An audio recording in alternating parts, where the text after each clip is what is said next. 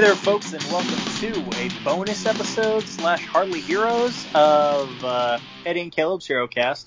I am Caleb B. That's where you can follow me on Twitter. Follow Eddie at EDDYC85.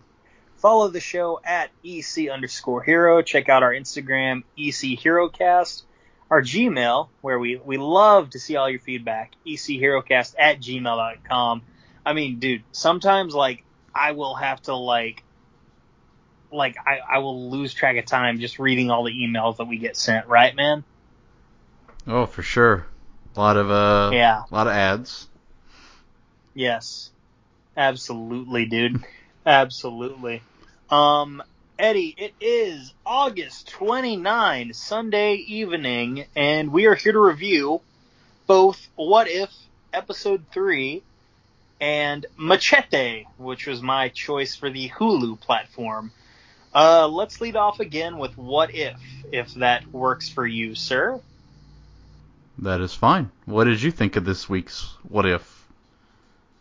It was pretty good. I mean, here's the thing. I can't really, sink my teeth into these majorly just because they're not of consequence, you know what I'm saying? Like, I said the same thing last week. But, no, this was pretty good. Yeah, this was a really big time what if. What if all the heroes died? So, kind of a big one. And we kind of got to see, I don't know, maybe, I know this wasn't Ant-Man, but the Ant-Man power, potentially the strongest of the Avengers. I would say so, yeah. But yeah, I thought this was pretty cool. I liked. It started off as obviously you knew from the title that a lot of people were going to be killed. So it was kind of interesting seeing how all these, Avengers would be offed one at a time. And then it's like a big whodunit. And then we finally get the answer. And again, I was surprised. I didn't think it would be Hank Pym. I can't remember how to pronounce his last name. Pym. It's Pym. Pym. It's Pym. Yeah. Anyway, it's him. And yeah, that was kind of surprising, but especially because we didn't have the background knowledge of, oh, hey, Hope Van Dyne worked for S.H.I.E.L.D. and died in the field. We didn't have that knowledge beforehand. That was not even mentioned. So, of course, it was surprising that Hank Pym was doing all this serial killing. Yeah, that you're right. We did not have that previous knowledge, so that was helpful. And then I did like at the end the big team up with Nick Fury and Loki. That was clever. Yeah, that was. Ooh, that was very clever. I'm trying to remember. I'm looking back, trying to remember which Avenger's death was my favorite. Let's see. It was. Mine was Hulk. Yeah, Tony Stark just got poisoned, so eh. And then Thor got shot with one of the arrows when he didn't mean to. So that was okay. Hulk's was pretty good because he just blew up. Yeah. And Hawkeye was just dead. So. Yeah. Romanoff just can't catch a break. She died again. And yeah, Fury. Yeah. Fury's the only one to. I was kind of hoping that they would have shown more Avengers at the end when he was like, "Well, it doesn't matter who died. We're just trying to assemble these people." And they did get Captain America back, and then he did call, Captain Marvel, which is fine. But then it's like, okay, who else? And then we never really got to see. So I would have liked to. Maybe the episode was just 2 minutes longer. Got to get some cameos or something like that. That would have been cool. Yeah, I get you. Yeah, I didn't hate this outing, but I've made it pretty clear my thoughts on the concept of the show already. Well, I love the concept of the show, and I don't know. I know it is funny. John, who was said he's looking forward to this to the most, has not watched it yet. So That's pretty wild. yeah, well, you can't take his word for it. He's from New York. Oh, got him. You need some coffee over there? Yeah, I need something, dude. Oh, hey, congrats to your Yankees. You beat us in both games earlier this week. Good job. Yep, that's correct. Mm-hmm. Well, But we won a series with the best team in baseball, so I'm not mad. Yeah, it's been a week. The win streak is over, but it had to come to an end at some point, I suppose. Yeah, you're right. Pardon me, dude. Oh man, you had a fantasy draft.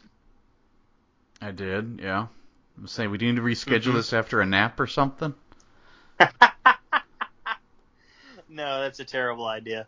Man, I've got a draft coming up. I think sometime within the next week. I'm not sure.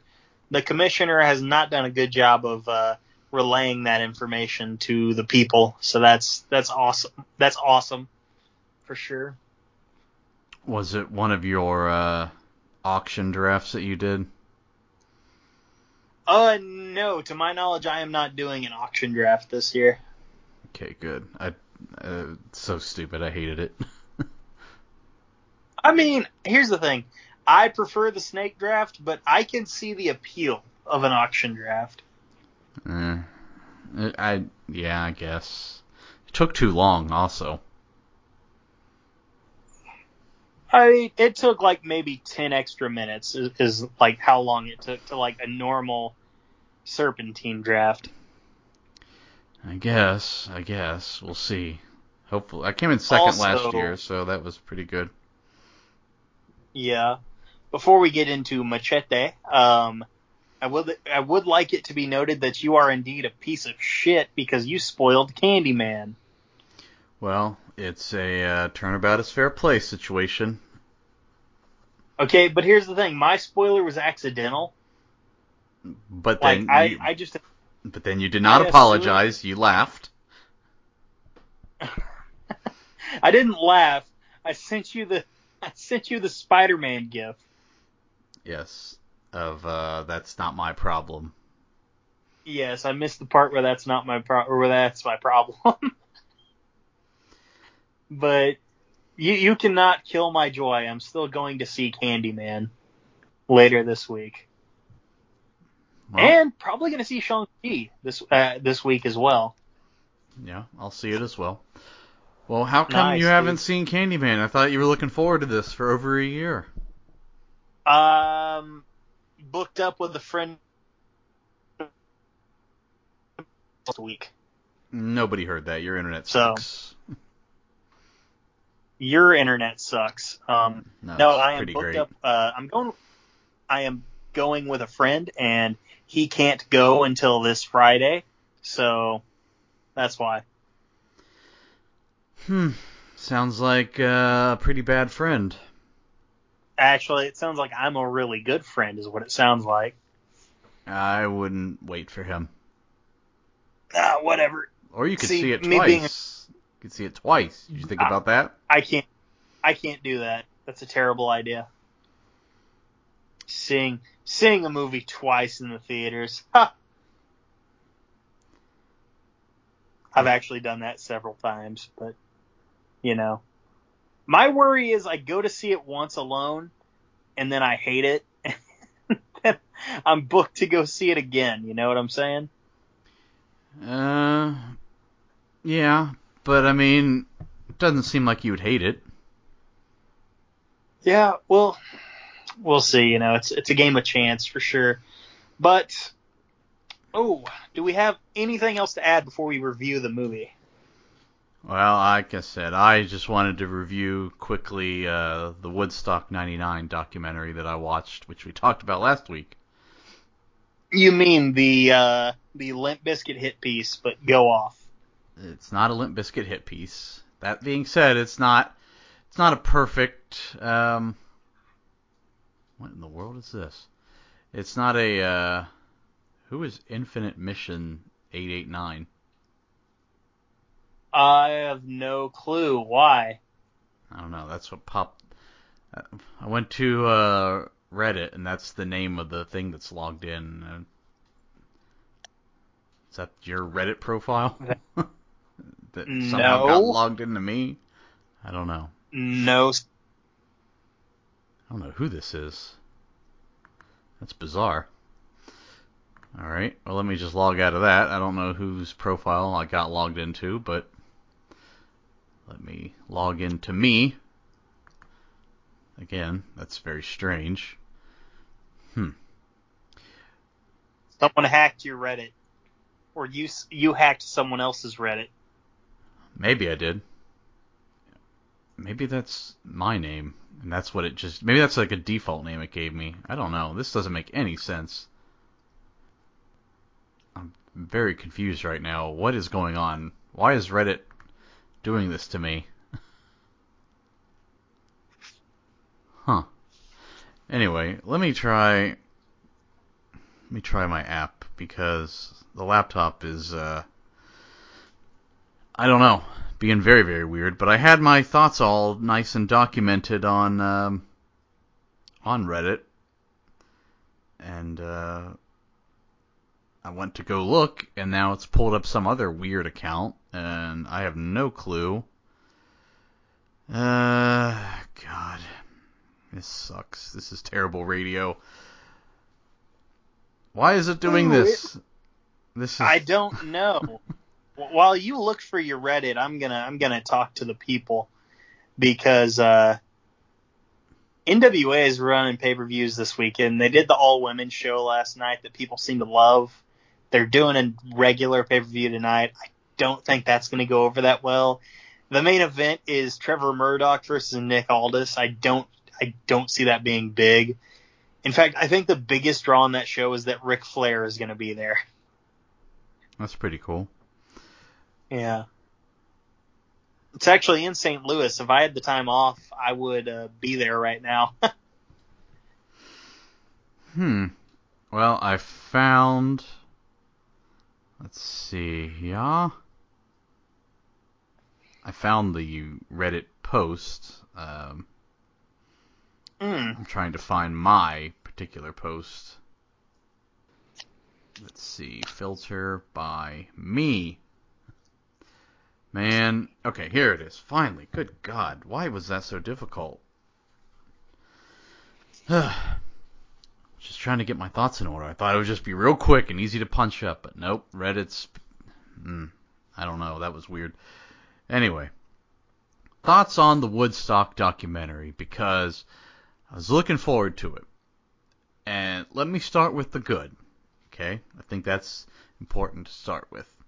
I enjoyed hearing about the poor planning of it, the disorganization, the lack of water, or the expensive $4 for a bottle of water, the super hot weather, which led to health issues, the bathroom issues, the sexual assaults. I mean, I didn't enjoy hearing about that, but it was part of it, so it was important to tell. The rioting and the fires, all of which it did cover. I enjoyed all that. That was good. The parts that I didn't want to hear, or that were very annoying, is everything else. So, like, it's an hour and 50 minutes. It didn't need to be that long. It only needed to be an hour. And there's, like, they open up and they start talking about Nirvana, which is really weird. It's like Kurt Cobain killed himself 5 years before Woodstock 99. Why are we talking about Nirvana? And they never really explain. They're just like, oh, Nirvana was really good, unlike a lot of this other new metal. Like, okay. I don't care about your personal taste in music, guy who made this. Nirvana wasn't there. They're dead, so why are we talking about them? Then they had a segment about Napster, which I looked it up, literally launched 1 month before Woodstock. So no one knew about Napster 1 month after its launch. You know, there was no social media to promote it. Uh, so it's like it just launched and no one's even using it. It's only like the hardcore internet fans even knew about it at that point. So why are we talking about Napster? It has nothing to do with Woodstock 99. Get it out. There was at the end there was like this weird thing. It was almost like a commercial for Coachella, which it's like you could have said they just didn't word a lot of that correctly. It was like instead of saying Coachella learned from Woodstock's mistakes, it made it seem like a commercial for Coachella, and it was just very poorly worded. So I did not care for that. I feel like there was one other thing. Maybe not. But the rest of it, so those were all just segments that didn't need to be in there and could have gone. There was here's the other one. There was a rave tent. Apparently, when the concerts were all over, people would go to the rave tent, and one of the talking heads on there was like, "Why do they have a rave tent? The people that are going to see Metallica aren't going to raves. That doesn't make any sense." And she's saying this all over B-roll footage of like thousands of people at this rave tent.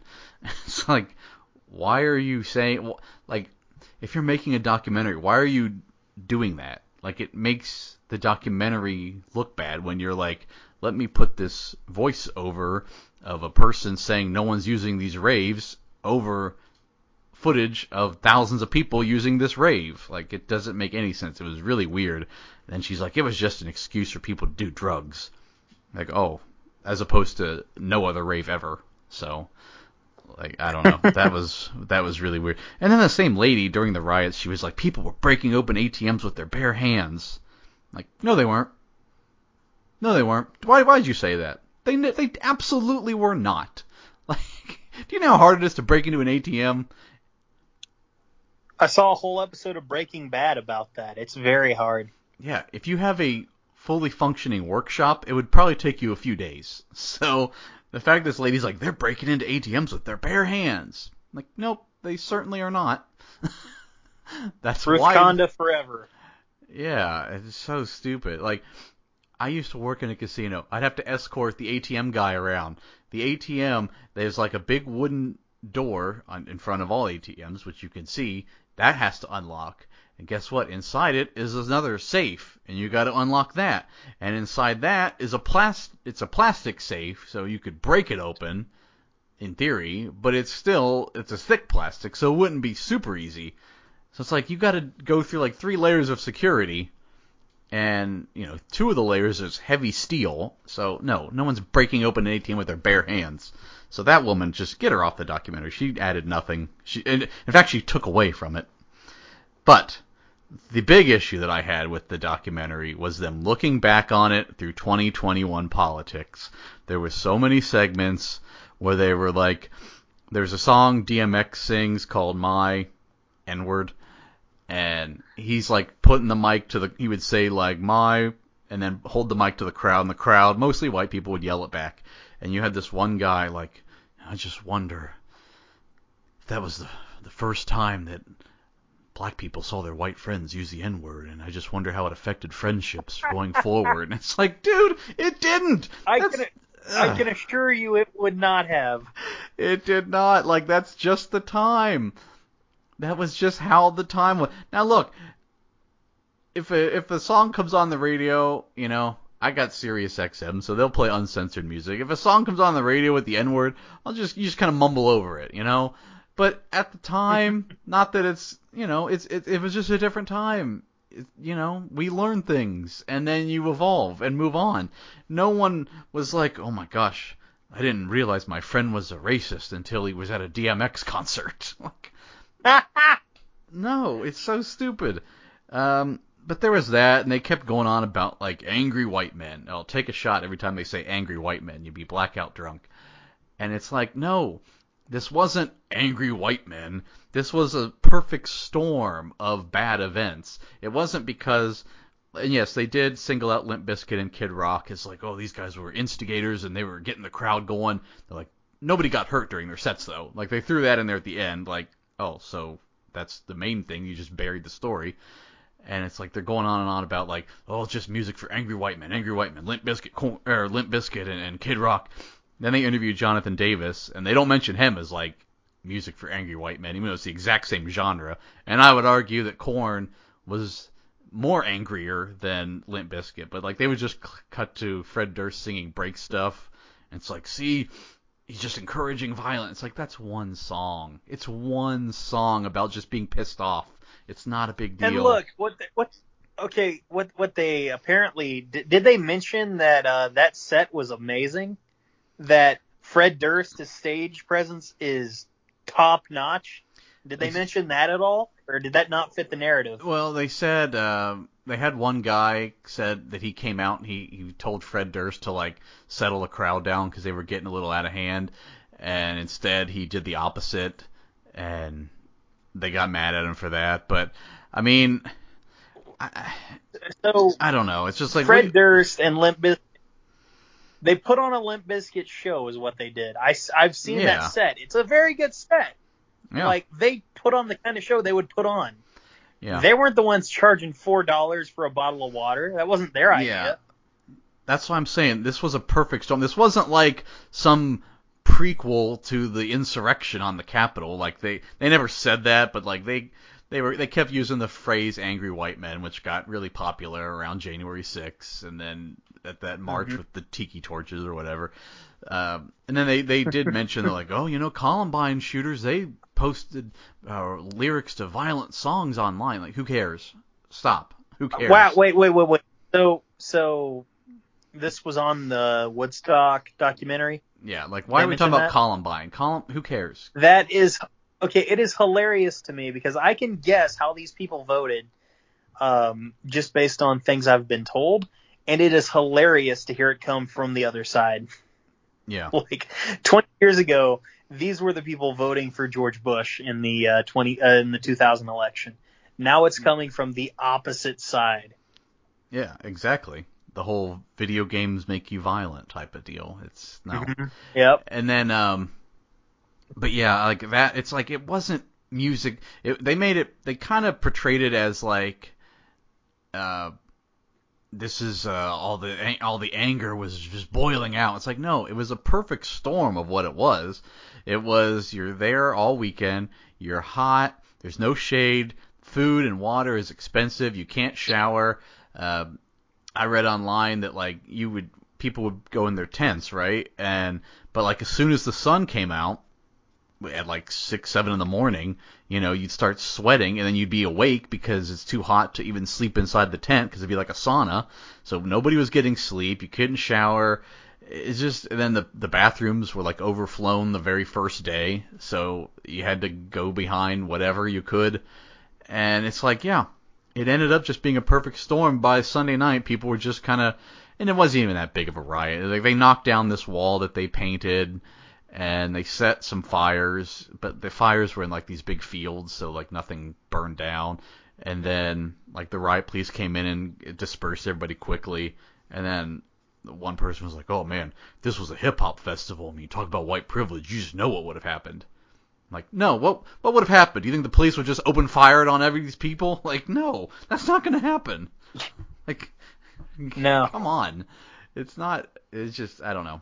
And then the funny part, the hypocrisy of the documentary, going on and on about the sexual assault, which again, I don't condone at all. Now the promoter, I think it was the promoter of the Woodstock, he kind of did the whole blame the victim thing, where it's like, but what was she wearing? In this case, nothing. So I would only say, again, guys, it's ultimately their fault.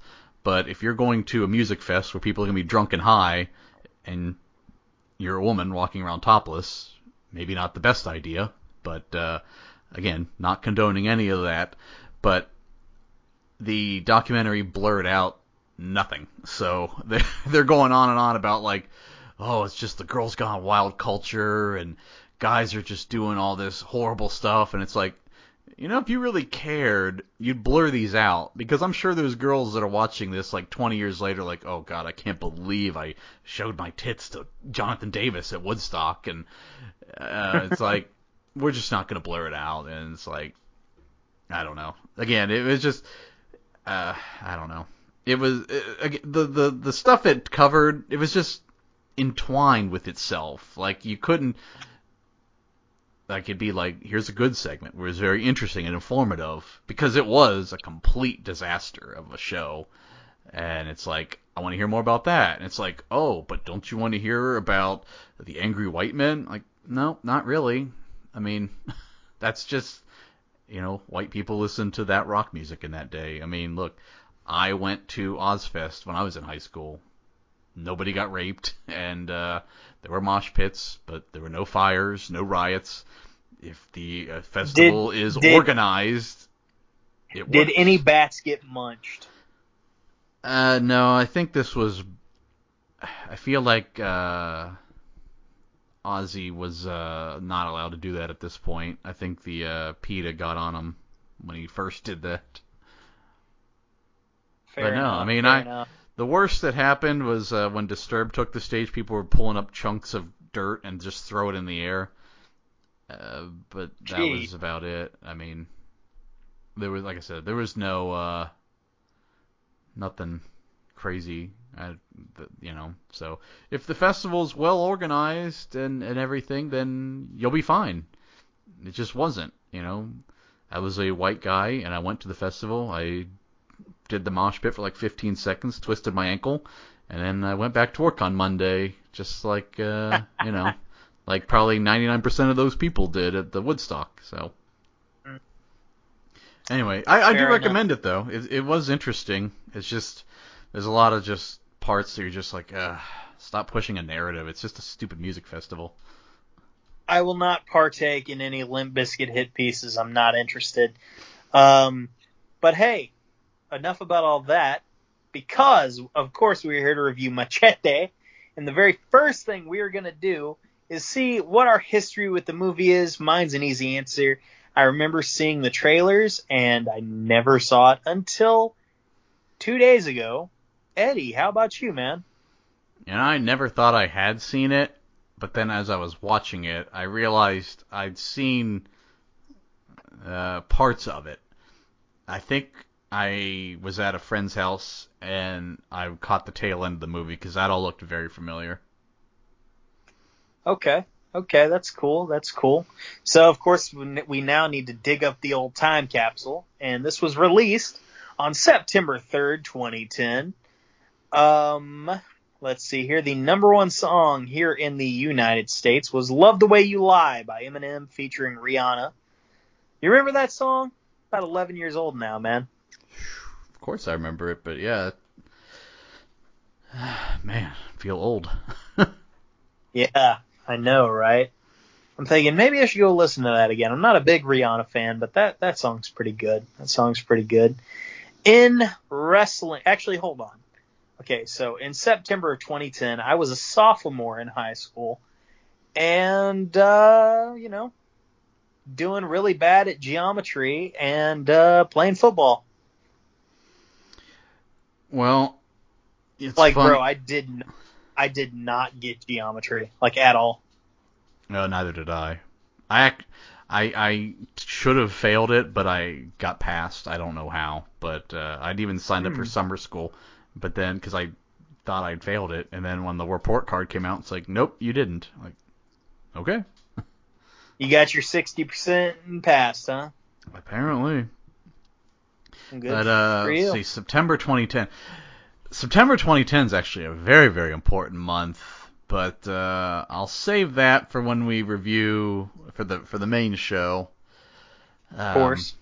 That's the main event. But I will tell a bit of a funny story about my first day, because September 2010 is when I got my first job out of college, and this will be like the prequel to, I believe it was Scott Pilgrim versus the World will be the episode when we get to September 2010 on the timeline. But so I majored in broadcasting, and had no luck getting a job because 2010 economy's still bouncing back. Took a little while. Sent out tons and tons of resumes and applied online. I heard back from one person who's like, "Well, thanks, but we're fully staffed," so it was not going well. And when you graduate college, you have 6 months to find a job until the student loan payments start coming in. So it was 2 months out of college, and I was like, all right, let me just find a job just to get through the holidays, and then in spring of next year, I'll really get after it. And the job I had was for a company called Teleperformance. So what they do is some companies don't want to run their own call centers, so they just pay Teleperformance to run them for them. Or they'll have like excess people, like they also had Verizon Fios, Apple, American Express, where they're like, hey, we don't have enough office space for all these people, so can you take 200 people to answer phone calls, that sort of thing. So that's what Teleperformance did, and I got on at the Ann Taylor and Loft project, so women's clothing, right? And the first day was supposed to be 2 weeks from my first day, because they told me, like, you're going to start on Monday, and they called, and they're like, actually, you're going to start 2 weeks from that Monday because your background check didn't come back, which I found out later their background check is just looking at public record, making sure you didn't serve prison time. So I don't know what their holdup was. And Sunday night, I played Madden all night, and I went to bed at like 4 in the morning, and then at 7 a.m., my mom wakes me up, and she's like, hey, it's your work. Someone couldn't make the class, and they want to know if you want to fill in. And I was like, on 3 hours of sleep. And I was like, no. But then I thought, wait, if you go now, in 2 weeks, you'll get paid. Whereas if you waited 2 weeks, you won't get paid for another month. So I was like, fine, I'll get ready and go to work. So my first day, my first job out of college, I went in on like 2.5 hours of sleep. And, yeah, that was fun. Well, I'm sorry you had to go through all that, but I'm glad you got paid. By the way, name of company redacted, finally approved my leave of absence, and my 2 weeks that I was missing are on my next pay stub. So I technically worked 1 week. I'm getting paid for 3, so that's cool. That's good. I won't. I'll only say where I worked if I really have no opinion of the company, like Teleperformance. I don't really care about. Yeah, well, I'm not going to, mention companies that I currently work for, even though I think I've done that before on here, but whatever. Nor will I. Oh, and then don't ever work in a call center. It's nothing against the Teleperformance company. It's just the job. You could be with any company. Just inbound calls for anyone. Don't do it. Just don't. No. Don't ever do it. No, I can imagine. Your champions in wrestling, they're going to be the things that close us out here. In the WWE, again, this was September 3rd, 2010. So on Raw, you had the WWE champion, Sheamus, in his second run. You had on SmackDown the World Heavyweight Champion, Kane, in his first run with that belt. In TNA, the TNA World Heavyweight Championship was actually vacant at the time. This was right before Bound for Glory 2010. Do you remember the 10-10-10 there coming storyline?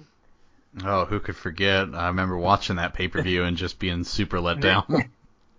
This was before that. In Ring of Honor, and I don't know, I've never heard of this guy, man, but some guy named Tyler Black was the world champion over there at the time. Oh, yeah. He later would go on to become Aleister Black. Yeah, that's him. You got that right. Okay, the financials on this movie here. So this had a budget of $10.5 million and a box office, from what I saw, of $44.1 million, which my math has that at $33.6 million. That's pretty good for something of this stature. Yeah, I would agree. Yeah, I mean, roughly 3 times what you put into it. That's pretty good. What was the Rotten Tomatoes scores on this, man? Critics 72%, fans 63. Ooh. Yeah. Okay. You said critics 72? Mm-hmm. Wow. Can't believe the critics went higher. Yeah, I was surprised. Fair enough. And I guess with that, we can get into the cast here. Quite a And, cast. Come on. Oh, dude, I popped for so many people in this because I'm like, what are they doing here? Okay. So, real quick shout out to Tom Savini. He played a hitman, Osiris Amanpour. Tom Savini, of course, an icon of horror cinema, mostly for his work behind the camera as a special effects artist. Let's see here. Daryl Sabera as Julio Junito, who, by the way, was Junie in Spy Kids. Well, like I never thought I would see him again, but this being a Robert Rodriguez movie, it makes sense, you know.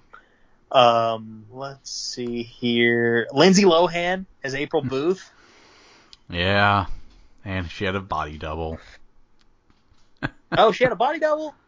You think Lindsay Lohan's showing off the goods for Machete? Oh, for that scene in the pool? Yeah, that makes sense. That doesn't surprise me now that you mention it. Don Johnson as Vaughn Jackson. Oh, yeah.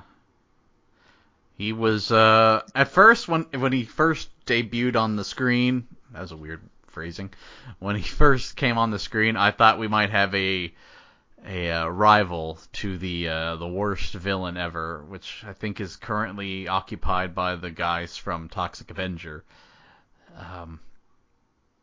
When you say worst, you like most reprehensible. Yeah, I mean, obviously we know Thanos killed the most people, but I'm not talking about that. I'm just the worst individual.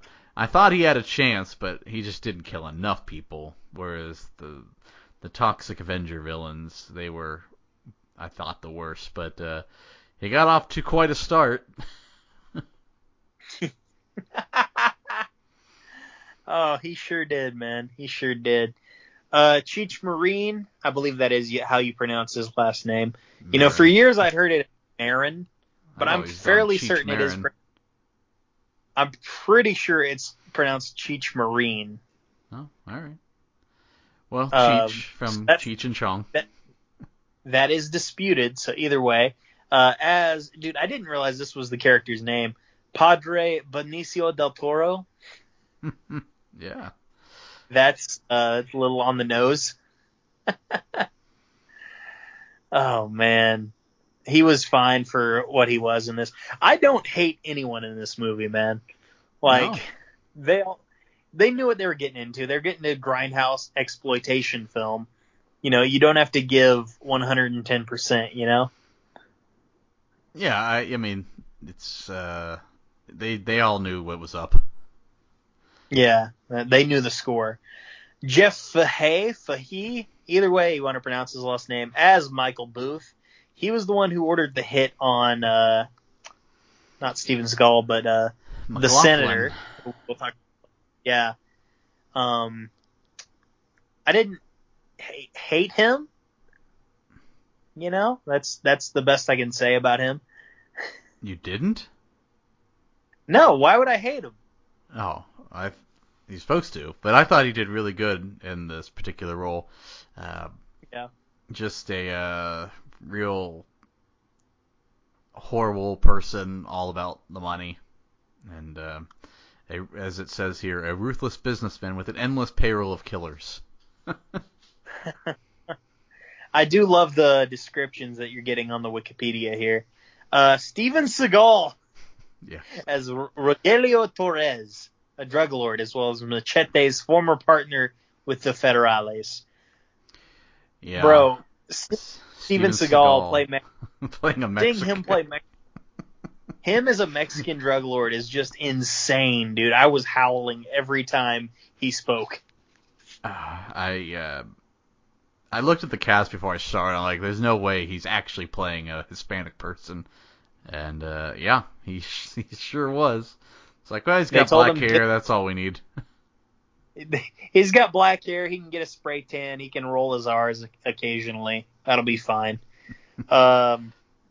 Eddie, probably your favorite cast member, I would guess. Jessica Alba as Sartana Rivera, beautiful immigrations officer torn between enforcing the law and doing what is popular in the eyes of her familia. Apparently she played in the deleted scenes, but those were deleted. Yeah, I didn't have the DVD. Well, I love some Jessica Alba. Yeah. As evident from Sin City, so I was fine with Yeah. revisiting her character, although she did not have the that big Sin City like moment. That went to someone else. Ooh, it sure did, dude. We'll talk about it. The Robert. My word. Sorry. I'm just going to call this from here on out the my word moment of the movie. Jessica Alba as Sartana Rivera. Oh wait, no, pardon me. We already talked about her. Robert De Niro as Senator John Laughlin. And what I loved about it is like, okay, his Texas accent, it's a little cartoony, and then you figure out, oh, that's fake. Like in the movie, that is fake. Like that's even more funny because of that. I just couldn't believe they got Robert De Niro. That was what my first reaction was. Oh man, playing someone that just a politician that he in real life utterly despises. But I mean, not that this. I mean, this politician's obviously a caricature of politicians, but the type of guy he was, someone he would despise. But I mean, it's Robert De Niro. He's Hollywood royalty, so he of course did a great job. Next up, Michelle Rodriguez as Luz/she. Even though there's an accent mark over the E, but it's still pronounced she for some reason. Mm-hmm. It's half of her pronoun. Weird. Fair enough. Worked at a taco truck, but she's also a revolutionary. Mm-hmm. Yeah. She was bae. Do what? She was bae. Yeah, she was great. I mean, she's still going strong today. I just saw her in Fast 9. But yeah, she was really good in this. It's refreshing to see her as someone other than the Dominic Toretto's girlfriend. But yeah, I'm trying to think what else. Resident Evil maybe. But she was in Resident Evil. I know Jordana Brewster was in the faculty, but maybe Michelle Rodriguez was as well. Anyway. Yeah, I thought she was good in her this. up right now. It's good to have a let's see, what am I trying to say? Oh, I like the when I say diversity of the cast, I don't mean like their race, but I mean you got Machete, who we all know Danny Trejo looks like, and he's just this crazy Mexican with the machete. You got Michelle Rodriguez, this girl with a assault rifle and a an eye patch, and she's just wearing like a bra. And then you got Lindsay Lohan, a nun shooting a gun. That's what I mean when I say diversity. Just these wacky characters all just gelling together, and yeah, she was kind of the glue of the movie, so it was real good. So I looked into Michelle Rodriguez's filmography. She was not in the faculty. I was mistaken. Her first feature film she was in was a movie called Girl Fight from the year 2000. Sounds hot. Maybe. Resident Evil, Blue Crush, if you remember that. SWAT. That's wow. Actually, as I read Girl Fight, it doesn't sound hot. It looks kind of bad. Oh no. Yeah, I think that's about it, dude. Actually, Girl Fight got good reviews. Okay, I stand corrected. She was the Lost as well. Yeah. Well, you forgot the main event, Danny Trejo as. I didn't forget anybody. Danny Trejo ruled in this, dude. I didn't hear you say that, but yeah, he was great. I mean, he just, I mean, he played Danny Trejo. I mean, Yeah. I feel like, hasn't he died in more movies than any other actor? I think that's kind of his claim to fame. Maybe. Maybe. I'm not. He didn't die in this, but I know he dies in the Predator movie, which I'm actually going to watch after we record it. Predator 2, not any of the newer ones that aren't very good. Predator 2, because I saw it on Amazon. After I finished watching this, I was like, oh, Predator 2's up. That looks good. I haven't seen it in a few years. So I'm looking at the cast for the sequel to this, Machete Kills, and we may have to do down the line. We may have to do a bonus episode where we review that. To be honest with you, Maybe. It didn't get great reviews. They said the magic was lost. Oh man, but I did laugh when that's I saw sad. Mel Gibson's in it. Mel Gibson, Amber Heard, noted piece of shit, Amber Heard.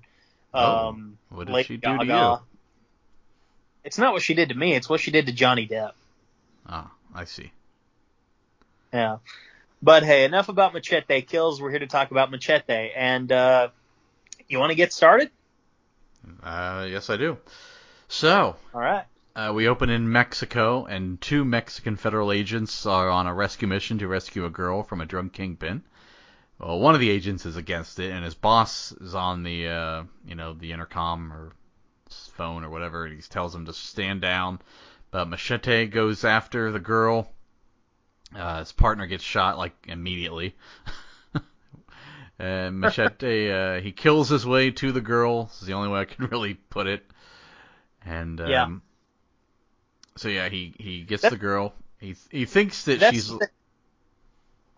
Sorry, this is a grindhouse film, and it's exploitation, kind of in the same vein as like the Death Wish movies or anything of that sort. So there's a lot of blood and gore in this for sure.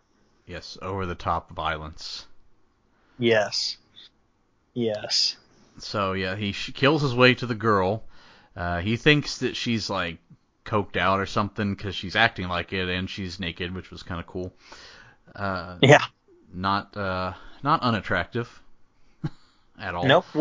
Wouldn't kick her out of bed for eating crackers, as the kids would say. No. But she turns on Machete, stabs him, and it's like it was just a ploy. And it's revealed that his boss, the one who told him not to go in, was working for the Kingpin, Torres, Steven Seagal, noted Mexican. Mm-hmm. Yes. And, yes, noted Mexican Steven Seagal. Yeah, and then they just bring out Machete's wife, and they kill her.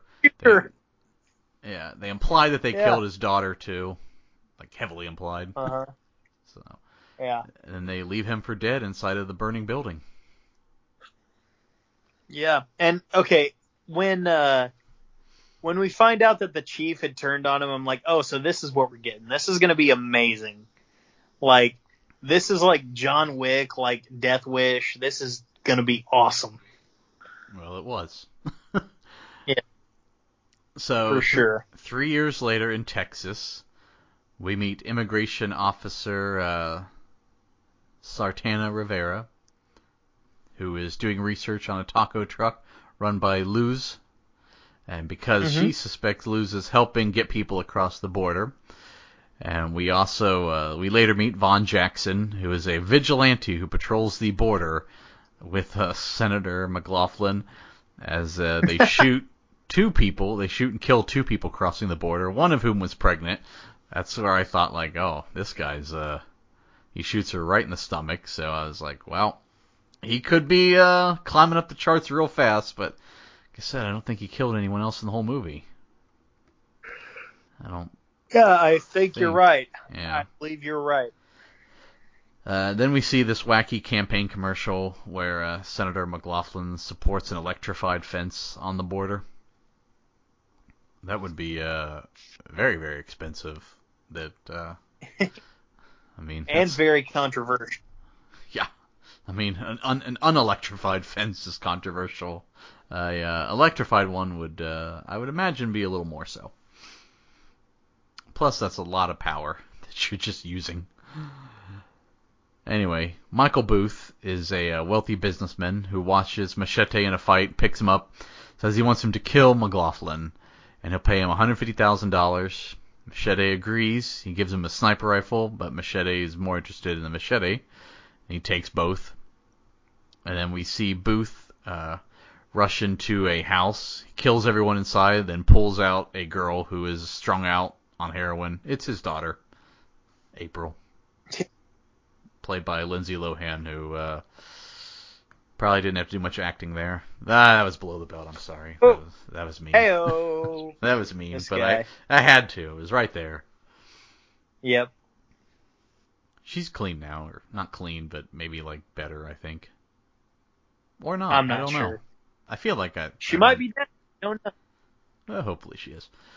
So Machete goes to Luz and gives her the money, the $150,000, says use this to help the people you help. So Machete goes to a roof to shoot the senator during a speech, but he sees another sniper who shoots him, and then that sniper then shoots the senator in the leg.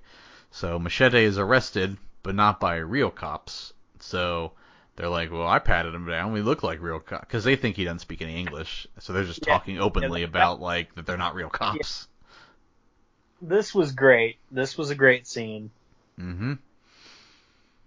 Yeah, he's like, well, I patted him down. It's like, I didn't pat him down, did you? And then Machete pulls out the machete and stabs it through the car seat. And the car crashes. And Machete's taken to the hospital. But the sniper and some henchmen go to the hospital to finish off Machete, but he kills a few of them and then escapes with someone's intestines swinging out of the building. Yeah. Because, yeah. So Luz picks up Machete, and Rivera recognizes Machete on TV. Also, the senator's poll numbers are going up after his assassination attempt. So, he's a martyr. Yeah, it's a false flag operation. Mm-hmm. So Luz also tells Machete about She, who is a made-up revolutionary to help the people. Meanwhile, the sniper and his crew find Luz's house, but Machete kills them all. And all but the sniper. And then Rivera then picks up Machete, and she knows that he's a former agent in Mexico, and tells her about another, and he tells her about another shooter. So all the pieces are kind of coming together because she did her background check on Machete. And Booth gets a call from Torres, and he says he does not tolerate failure. So Booth then kills his sniper. Says, how's that for tolerating failure? And then he hires a new hitman, Osiris. So Luz and Rivera. Played by... Yeah, Tom Savini. So Luz and Rivera meet up, and Rivera learns about the network. It's just a bunch of people that help try to eliminate the big problems that are combating the immigration. And problem number one apparently is Vaughn Jackson. They're like the Freemasons of illegal immigrants. Yeah, and they don't like Vaughn Jackson because he shoots people. Mm-hmm. By the way, after this movie, we're going to get into a deep discussion on our thoughts on immigration, so stay tuned for that. Actually, we're not. No, we're No. It's complicated. Yeah, that is the way to say it. It is complicated. Yeah. But if you're a good person and trying to cross, I feel for you. Yep. So Machete then meets with his brother, the priest, who tells him that Booth is Miguel, where did I get that from? McLaughlin's top aide, all these Hispanic names. He's McLaughlin's top aide, and he needs to find out why he hired him to kill his boss. So Machete shows up at Booth's. This was great, where he gets past the guards just as a gardener. Like, you ever notice how if a Mexican shows up at your house and he's dressed as a gardener, you just let him in, no questions asked? So, of course. Garden tools, yeah. Yeah. And then he uses the weed whacker on him, which would Yeah. Hurt real bad. But does not kill them. No. Look, I've had a weed whacker shoot a blade of grass to my leg, and it sliced my leg. So, I mean, it doesn't hurt, but it stings maybe a little for a minute. But the fact that a blade of grass can draw blood, I can only imagine what the actual string of the weed whacker does. Yeah. So, you should always weed whack in jeans, I guess, is the moral of the story. But it's always hot out when you have to do the weed whacking, so you're kind of screwed either way. So just never weed whack. Get some, put some joggers on or some sweatpants or something. You'll be fine. Or just hire a gardener. Yep. So, Machete shows up at Booth's, and he has a threesome with his daughter and mom, and records it. Yes. That's hot. And he sends it to Booth as well. Mm-hmm. And then he drugs and kidnaps the mom and daughter. April and whatever her mom's name was. Yeah, so she's not important. It doesn't matter. Yeah. Although she showed him, but Lindsay Lohan, too big of a star. So Machete then comes back to Rivera's with a ton of evidence from Booth. They learn that Booth arranged the shooting to help McLaughlin's poll numbers, and that Torres's drug money is funding the campaign because Torres wants the fence because he wants to control it. So it's all a big operation, and yeah, it's one of those things that it's like trying to think of a good example. I don't know. It's like when something that the politician's talking about. I don't know. It's like if a terrorist attack happens, they're like, "Well, see, we got to beef up security or something." I don't know. Oh, shut up! Well, that was more post 9/11. Yeah. Fair enough. We don't do that as much anymore. There hasn't been one, thankfully. Yeah. Hopefully, no more. So. Yeah. Vaughn then pays Luz a visit and shoots her right in the eye, and you think she's dead. She's not. Oh, spoilers! Yeah. So Booth and Osiris go to the church and attack Machete's brother, and they crucify him. That was brutal. Because he wouldn't give him the information of where Machete is. And then Machete and Rivera are attacked at her house, but they survive. And they go to the church and see the dead brother. Sad. It's quite a way to eulogize someone. Sad. Well, I would have probably hurt a lot. I mean. Yeah, I would imagine. But hey, at least Padre Benicio del Toro didn't give up his brother, so that's good. Yeah. Crucifixion seems like it'd be one of the worst ways to go. I can see why they used it. Way back in the day. Yeah. So Torres calls Booth, and Booth tells him about Rivera and how they all have the evidence on them. So Machete goes to Booth's house. There's a lot of going arounds in this, I'm aware. These are probably hard to follow if you've never seen it. Yeah. Meanwhile, Rivera calls her boss and tells them everything, but they don't buy it. And they're like, just drop it. None of this is believable. So McLaughlin then gives a speech, but on the TV next to him, they start playing all the evidence against him. So, including like where Booth is like, yeah, we're doing this to get his poll numbers up, and then they show Booth killing the priest and McLaughlin killing the guy at the border. That's probably bad for his poll numbers, I would think. I would imagine, yeah. Yeah, usually murder is not doesn't help. So No, McLaughlin, not even. no. So McLaughlin like runs out of there. I love that he was using a cane during the speech, but then he just drops the cane and runs. Yeah, that was good. He did have another commercial where he's like, "I took a bullet for you, Texas," and pulls out the bullet. He's like, "It was this." He's literally holding the bullet. Yeah. Yeah. Hey, that'd be a good ad if it actually happened. Oh, for sure. So McLaughlin runs to a limo with Booth inside, and Booth is like chastising him, and then McLaughlin just shoots him. Yeah. I was surprised. The machete did kill him. But Machete shows up in time just to watch Booth die, so he got that at least. Machete. Here's the thing. Machete already has a lot of kills on this. He doesn't necessarily need another. True, but Booth did kill his brother, so I thought that would. Yeah. But then You're right. Yeah, and right before Booth died, though, he did get this on him. He's like, just tell me, where my wife and daughter are. He said, they're with God. He's like, oh, I guess I won't see them. But then, cut to a church, and the wife and daughter are there. So he was not wrong. He was just vague.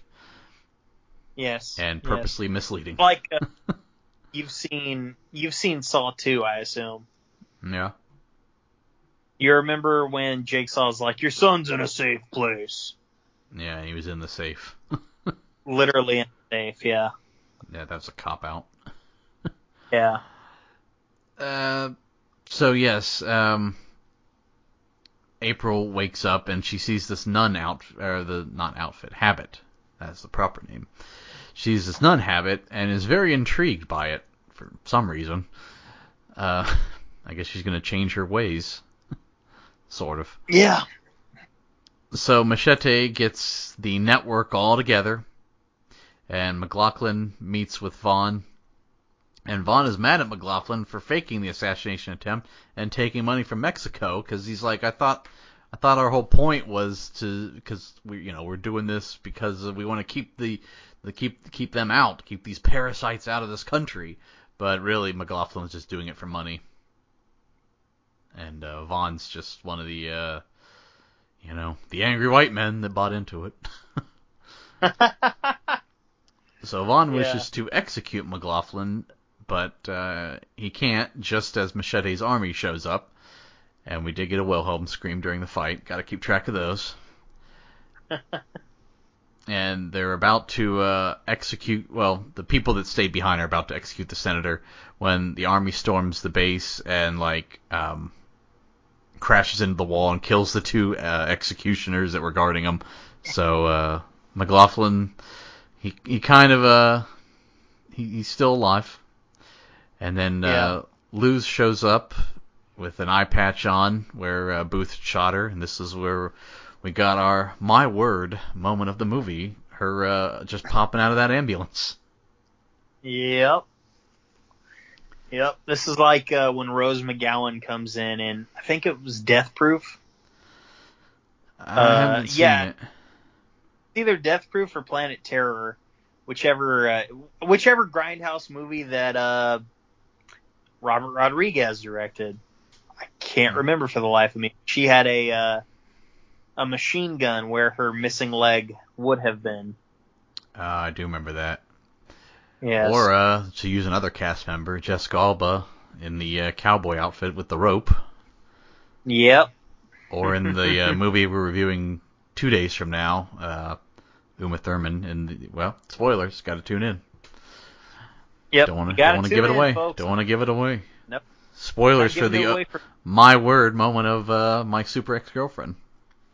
Mm-hmm. So Luz rolls up on McLaughlin and he decides to join with them.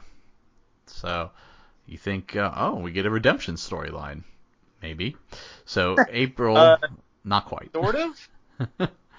Well, April rolls up to the fight in her habit and runs into McLaughlin and just shoots him. So no redemption storyline.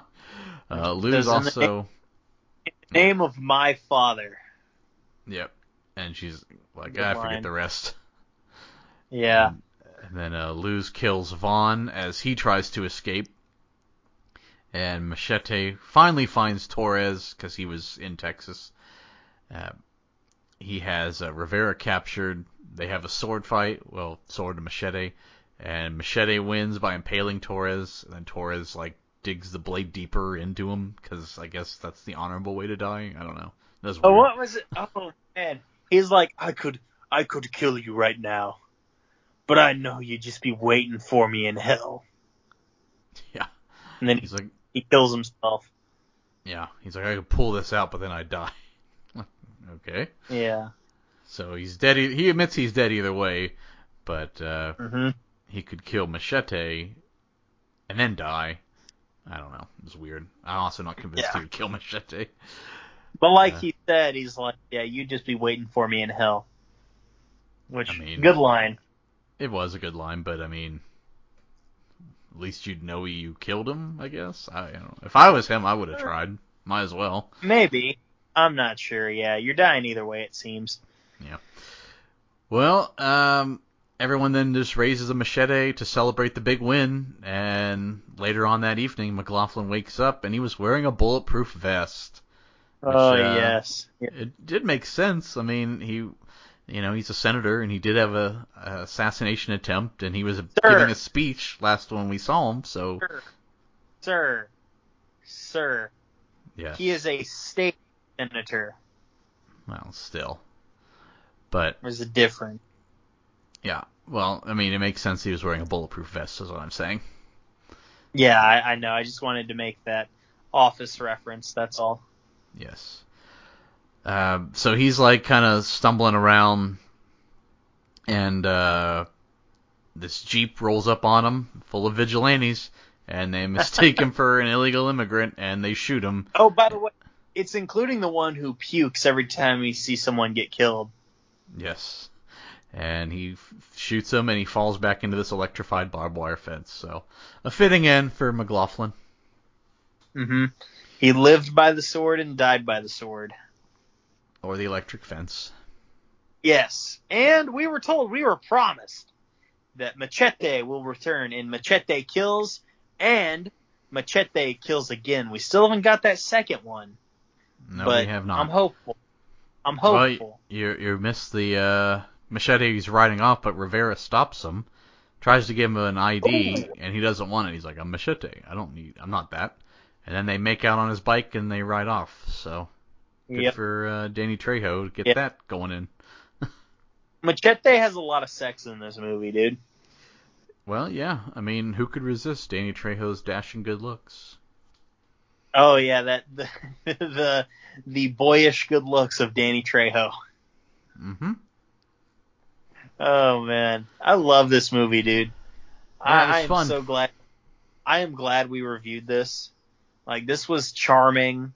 Again, it's exploitation. It's, hyper violent action. I'm giving this an 8 out of 10. Yeah, I will. I'm gonna go a little higher than the critics. I'll go 7.5 out of 10. So, Okay. a lot of fun, easy watch. It's Yep. it's exactly what you'd want. It's a shame the other one apparently didn't get great reviews. That's disappointing, but this was good, and it's always I always like when you have like an all-star cast. That's always helpful as well. Always makes the movie more enjoyable to me. Yeah, I would agree. So, folks, we are going to get out of here. Eddie, next week we should probably record on Saturday, right? Sure. Why? Because of all. Oh. Yeah, possibly if that's how it goes down. I don't know. We'll see. Point I'll have to being, plan. Point being, I can't record on Sunday. Is what I'm saying. Well, to be determined. If there's no Hardly Heroes next week, it's because the scheduling, because of the holiday, and if there is, then hey, we'll celebrate. If there is, folks, we still doing Labyrinth, or have you made up your mind? Yeah, Labyrinth's cool. Okay. And you can watch that on HBO Max, I believe. Yep. HBO Max. A lot of girls turn into women when they watch that movie. Yep, for sure. Loving David Bowie, huh? Is that what you're saying? Oh yeah, you see a lot of David Bowie in that movie.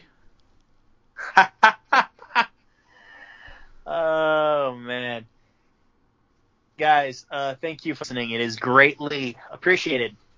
And to quote Machete, Oh, by the way, guys, check me out, Thursday mornings, Grave Consequences podcast, a part of the Social Suplex Podcast Network. To quote Machete, Machete don't text.